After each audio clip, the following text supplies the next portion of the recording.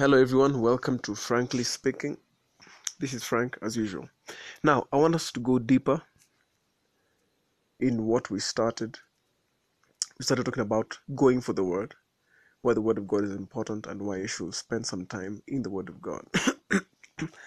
The Bible says that I commend you to God and to the word of his grace, which is able to build you up. Do you know the word of God is able to build you up? It is able to. It can build you, but only if you pay attention to it.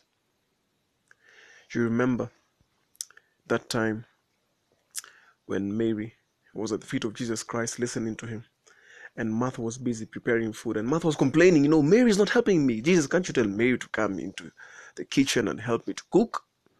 After all, am I not cooking for you? And Jesus says, Martha, you are busy with too many things. And he said, one thing is needful, and Mary has found it. What is that one thing? Attention to Jesus, attention to his words, attention to him. How do you put attention on God? By attending to his word. Give attention to the word of God. What you give attention to in life, generally speaking, is what your life will become. The Bible says, as a man thinketh, so is he. If you want to think right, renew your mind with the word of God. The Bible says in Romans chapter 12, that be transformed by the renewal of your mind. So you are only changed when your mind is renewed, not otherwise. And the most effective tool to renew your mind is the word of God. So you want to think the thoughts of God and live the life that God has called you to, then you have to go for the word of God. Don't be too busy like Martha. Sometimes we are so caught up in activity thinking we are serving God, but we have not paid attention to what is important like Mary. Pay attention to God. Before you're anything else, you're a believer. You're God's child. Get to know your Father. Amen.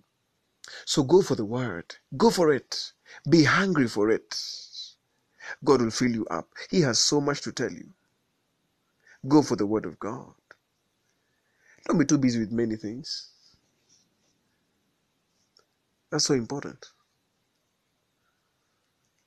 So renew your mind with the word of God. Wrong thinking leads to wrong living. Right thinking leads to right living. Is there anything higher than the thoughts of God? There isn't. And so what do we get, or where do we get the thoughts of God? From the word of God. So go for the word and think rightly, and therefore you will live rightly. So go for the word of God. Super duper important. Go for the word of God. All right. So thank you so much for tuning in today. That's it for today. We will continue next time. God bless you.